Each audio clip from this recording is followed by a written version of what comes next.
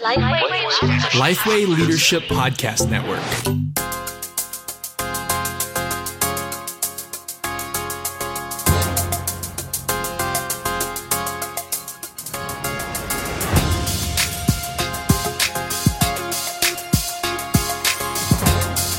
Hello, and welcome to this episode of Making Disciples with Robbie Gallaty, a resource to equip and encourage leaders to make disciples who make disciple makers. I'm your host, Chris Swain, here with Robbie Gallaty, the pastor of Long Hollow Baptist Church, founder and president of Replicate Ministries. Today on the podcast, we have an extremely unique topic that we're going to get into, and we've been talking about, if you listened previously, engaging in God's Word, how you can engage in God's Word, and how to get the folks you lead to engage God's Word. And one of the things that I have found that is kind of a warning sign or a way to determine if your people are actually engaging in the Word. And as a small group minister, I would notice this all the time. My people in my church, I'm sure you've never experienced this, but the people that I would lead would say, it seems like we're doing the same things over and over again. This study seems redundant. This topic, we've gone over this topic before. And what I didn't know then that I feel like I understand now is that they were not truly engaging in the Word. They were seeking some new, fresh insight. Yeah. And so, like you've said many times, here in the West, we look and seek out more knowledge, new insights, some exciting truth that we can say to someone, hey, check out what I learned this week or I learned in my group this time, instead of, how do I respond to the things that God is teaching me and showing me? Yeah, we get this question all the time. People ask, okay, I've read the F260 Bible reading plan. What next? We get it all the time. That's it. Do you do it again? Yeah. Do you mean I have to read this plan again? Once you go through, think about this, how silly that is. Once you go through the Bible, do you just put it on your shelf and say, I've read it? Yeah, that's why we always like to say, you never graduate from the Bible. Right. You don't get a master's degree in the Bible, meaning you don't get a certificate for completion. Well, and I think to myself, are they just wanting a different plan to, quote, unquote, change things up? Well, it's a mindset that we've all bought into. And the idea is we get graded in our society on completing tasks or completing books or completing courses. And so we don't read, as we said last podcast, for transformation. We read for information. Right. And we don't read for intimacy, we read for information. And that's a very different way. And I said this last week, and I know it's a pretty provocative statement, but I think most Christians, are reading the Bible incorrectly. Not incorrectly. That's probably strong. Are reading the Bible not to the fullest, meaning they're not getting their most out of it. Yeah, here's what I tell people: the Bible's kind of like an ocean. Okay, so you look at it as when you become a Christian, you go out on a boat ride. When you get out on the boat ride, you look over the side of the boat and you can see some fish and you can see things in the water, and that's surface level reading. You're just kind of skimming the surface. But then the captain comes over and says, "Hey, got a couple snorkels in the back. If you guys want to get in, there's a reef down below." You're like, wow, you mean you can go down deep? And you're like, yeah, I can do it. So then you dive in, and you can go down for about a minute as long as you can hold your breath, but then you have to come up. And man, you unlock a whole new level of depth that you didn't see on the surface. But then you come back up and the captain says, if you really want to go deep, we've got a scuba diving tank in the back. You want to do? Oh, sure. You mean I can go that deep? Oh, yeah. And then you go down to and that's how Scripture works. There are so many layers and levels that you never exhaust the depths of the Word of God. Sadly, most Christians never get out the boat. They're skimming on the water. They're looking down. Wow, there's probably some cool things down there, but they never get into the deep water. So we should get to the point where people say, hey, we've studied this. I can't wait to study it again. Well, and wouldn't that be a unique place? Well, and here's the thing too. I have read the original F260 plan that we created. I piloted it back in 2012, or I think 13 is when we piloted it. It became official in 2014. I read through it all of those years until this year, 2019. I changed and read the New Testament 260 plan. So for about 5 years, I read the regular F260 Old Testament, New Testament plan. And the reason I kept reading the same plan with different discipleship groups, here's why. The plan affected me differently because I was at a different season of life.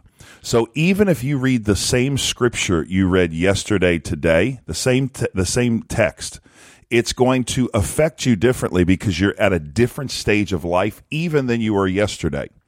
You're in a different frame of mind. You're in a different mindset. You're in different circumstances. It's gonna be a different context. Different context. And that's what makes the Word of God living and active. Now, we read this, Hebrews 4:12. The Word of God's living and active, sharper than any two-edged sword, piercing even to the division of soul and spirit, dividing joint and marrow, discerning the thoughts and intentions of our heart. We hear that. But for many people, the Word's not living and active because it's stale words on a page. So what I want to talk to us about today is how do we move beyond transactional reading to more transformational? How do we move beyond information to intimacy? And in doing so, you've introduced an intriguing title. Yes. One that has me wondering what you're going to say. Yeah, the title is How Do We Read Like a Benedictine Monk? Benedictine monk or Benedictine? Benedictine monk? I don't know. We need to go to our fact checker, statistician. Mr. Dylan Fact checker Young. Dylan? Is it Benedictine or Benedictine? It could be a preference, but look it up because we're never satisfied. Not that it's a competition, but I know I'm right, and I want to make sure. You're probably not right all the time, but you are right some, but not all the time. Okay, that's true. So here's the thing: we have to understand that the Eastern culture didn't just hear for listening only. The Eastern culture, when you hear the word in the Old Testament, hear, okay, or when you read the word hear, hearing always leads to obeying, right? If I had a Bible, I could show you. Let me see. I have a Bible. We've got several in this room. Yes. No, I have I have an app. They're all Bible. Around us. We have it on our phones. Do we you have it on a our Bible laptop. in this office? I have a physical one right here within arm's reach. If you would like to take a look at it. No, I got it right here. You can thumb through it. I got it right here. Thank God I got a phone. Okay, here we go. I'm going to show you two texts. When God says in Deuteronomy 4 to the nation, listen, Israel, to the statutes and ordinance I am teaching you. He doesn't mean just incline your ear to hear something. The word listen or hear is actually the word that means to follow or do. Did you know this? So when he says, now watch how the verse reads. Listen, Israel, to the statutes and ordinances I'm teaching you to follow so that you may live and enter and take possession of the land. The very next chapter, Deuteronomy 5, chapter 1, he says the same thing again, in case you missed it. Israel, listen, hear the statutes or the ordinances I'm proclaiming to you as you hear today. Learn and follow them carefully. Deuteronomy 6:4, this is the one we know. Hear, O Israel, the Lord is our God, the Lord is one. Love the Lord your God with all your heart, soul, mind, and teach them diligently to your children. Live them out, bind them on your hand. Okay, so here's what that means. We have gotten into this mindset in the American Western Church that to hear means to read, and to grow means to just listen. And so what we do is we come to church every Sunday, we sit idly by, we take notes, and we go home and do nothing about it. We come to service. But we got those notes. We can always reference that awesome insight. Well, here's the thing. Let's be honest. When was the last time you pulled out sermon notes from your pastor after you left the service? Well, it's not fair because I lead my life group from my notes. So last night. At Long Hollow, we don't do last that. Night. Well, here's the thing. That's case in point. At Long Hollow, I'm pretty certain if you ask Colton, you'd say the same. Dylan, I would say most of our people who are in a life group would say that's never the case. Here's why. When you're aligning, this is what's so cool, and we've done podcasts on this, but when you have an alignment between the sermon and the life group or small group, it forces your people to reinstate, to repeat, to reiterate everything they heard on Sunday later in the week. And so yours last night, what did you talk about? We talked about the sermon of Noah. And the Nephilim. And the Nephilim. Now, we didn't spend that much time on the Nephilim. We did talk about it for a little bit, but we spent more time on, there was a specific individual in a video who had an immaculate beard. I don't use that term loosely. It was the greatest beard I have ever seen. It was the greatest beard, but that had nothing to do with the sermon. But it did monopolize a little bit of our time. But it did coincide with the service. No, we talked about grace and favor, and how Noah had that favor, and how it applies to our life, how we experience having God's favor, grace in our lives. Yeah, so what you just did is you multiplied the impact of the Sunday morning message by 2. So you move from information to more transformation. Okay, let's get into this. One of the greatest monks of all time is a guy named Saint Benedict. Greatest in the sense of his legacy is still today. Now, I know what people are thinking. Why are we talking about monasteries and monks on a discipleship podcast? It does seem weird at first. It does seem a little weird. I have, over the past maybe 8 months, and you know this, personally been studying monasteries and monks and whether it's they've got evangelical monasteries and Protestant monasteries and Catholic and so all ranges.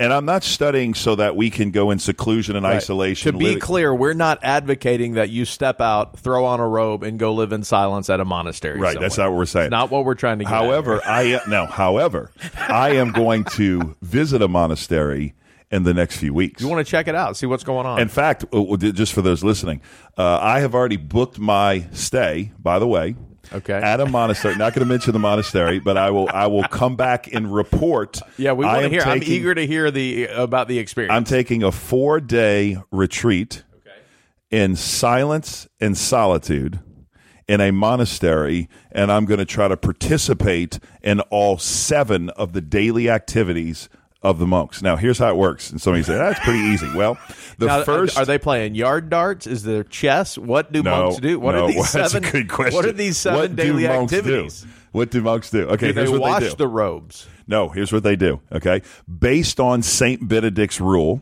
in around 560 A.D., he came up with this rule. And what he said was this. Now, and listen, I'm not saying I'm advocating for the monastic life, but what I'm saying is this. We can learn something from everybody in Christendom.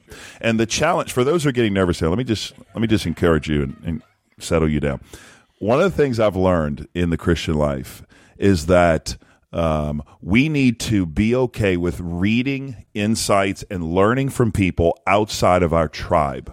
We can get so narrow-minded and so focused and rigid inside of the lines of our tribe, we never learn anything outside. And so you got to be careful though when you read outside of your tribe and learn. We're not trying to change our theology. Right. We're just learning and gleaning. So here's what I tell people. You need to learn, and I'm from South Louisiana. We ate fish all the time, and we love seafood. But what we learned in South Louisiana is you eat the meat, but you need to spit out the bones.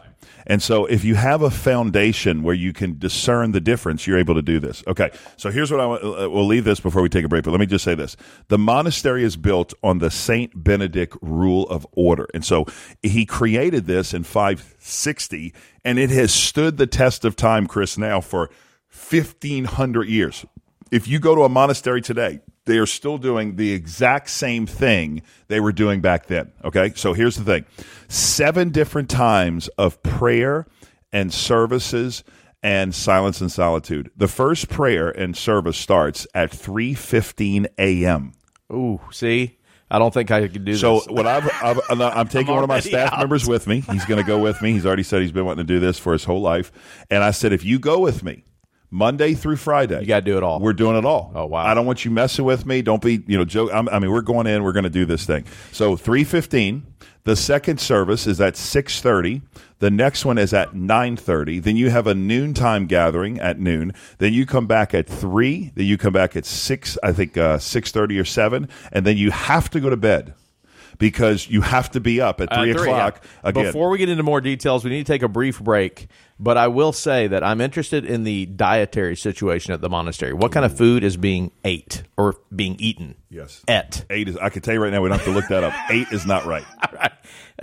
That is true. Let's take a brief break. And I just want to ask you a question. What is our disciple-making jumpstart, and how can it help those listening to the podcast? Yeah, the disciple-making jumpstart is really a simplified way for us to help you implement a disciple-making strategy in your context. It's a start-to-finish process where we give you kind of a jumpstart over the next 30 days with daily emails, with weekly videos, and with personal coaching. It's a simplified way. A lot of people say, I want to make disciples. I don't know where to start. And when people don't know what to do, they don't do anything. So you can check this out. In addition to that, we're going to give you 2 videos that we have taken from our whole blueprint. We do a discipleship blueprint training. We've done this now for about 5 or 6 years. We have extracted those 2 videos. one of which will help you change the disciple-making culture in your church, the second of which will teach you exactly from start to finish, a 1-hour session, on how to implement, start, and reproduce discipleship groups. And you'll in be your able church. to create your own contextual, customized disciple-making playbook that you can act on and spend the next 90 days implementing in your church. Check it out if you want to know more about it at disciplemakingjumpstart.com. What guides your core beliefs? Are they founded upon solid truth, or are they based on others' opinions or your own emotions? What you believe about your purpose and value affects almost every area of your life. This is the premise of the new film Overcomer, in theaters August 23rd. It's the latest from the Kendrick brothers, makers of Courageous, War Room, and others. This movie has inspired the creation of several resources. For small groups, there's the Overcomer Bible Study. For individuals, there's a book called Defined. Both are based upon powerful insights from the book of Ephesians. Learn more about all the resources at lifeway.com/overcomer. And we're back here on the podcast. We've been talking about, oddly enough, monks, and we're trying to get to something that will be helpful for you by way of this scenic route. Yes. To be clear, though, it is Benedictine. Ooh. We did prove that one. The Benedictine. Benedictine. With the T-I-N-E, So, yeah. unlike Augustine or Augustine, which is accurate. Augustine is accurate. Right. Benedictine is also accurate. So, two sides of a coin. So, let's talk more about the monks. Not necessarily what they eat, which is what I'm interested in. Well, I'll tell you what they eat. Okay. They don't. Do you know they don't eat meat? Really? Yes, they don't eat meat. Do they eat the occasional fish? They eat fish, but I found this out recently. They don't eat meat. They actually grow all of their own vegetables. Obviously, they're in seclusion, so they probably need to do cheese curds. They'd probably be cheese curds. Okay, then I'm in. I'm in. Cheese grits? Cheese grits, maybe. I don't know. Okay, let's get back on. Okay, so I'm not advocating all of what they do, but here's what I'm saying. We can learn from them, because what St. Benedict realized was that we need to learn and build our whole community on the Bible. And so he encouraged them to be in the Word at least 3 hours every day. Okay. Now, again, they left the culture of society back in the day, and obviously you can't really carry out the Great Commission by being in seclusion. Absolutely. Isolation. So for those listening, you're like, are these guys even sharing the gospel? Are they thinking about it? Once again, we are wholeheartedly saying you should share the gospel. You should be as evangelistic as possible. We're not advocating that you leave society and go live in a monastery. What we are saying is when it comes to reading and applying God's word, we are skimming the surface generally as a Christian culture in America specifically. And how do we dive deeper? And so I think you hit on something there when you talk about it's not just time spent. It's what we're doing in the time that we spend that matters. Okay, let me tell you how they read the Bible. This is where I want to. This is really what blew me away. They created something called Lectio Divina, Lectio Divina. Many people listening have never heard this, including me, up until recently. It was a fourfold strategy for examining Scripture. Okay, it was a fourfold reading plan for basically moving beyond shallow, surface-level reading to more of a deeper, being present with the Word, letting the Word living and active, the breath of God speak over you, okay? Here are the 4 levels. Most people never get beyond level 1. Most people. The first level is you read it on a literal sense. This is more of an exegetical way of reading. So you understand the text. This is how you hear sermons on Sunday. This is how you read the Bible, okay?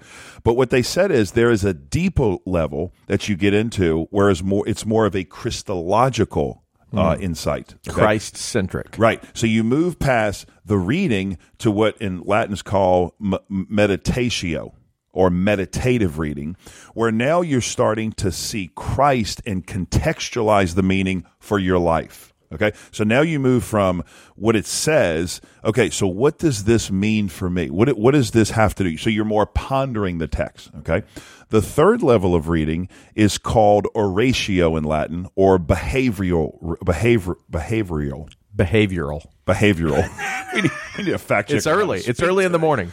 Behavioral reading level. And this is a level here where you're conscious about how this looks in your life. So what you're now doing is you're living out the meaning.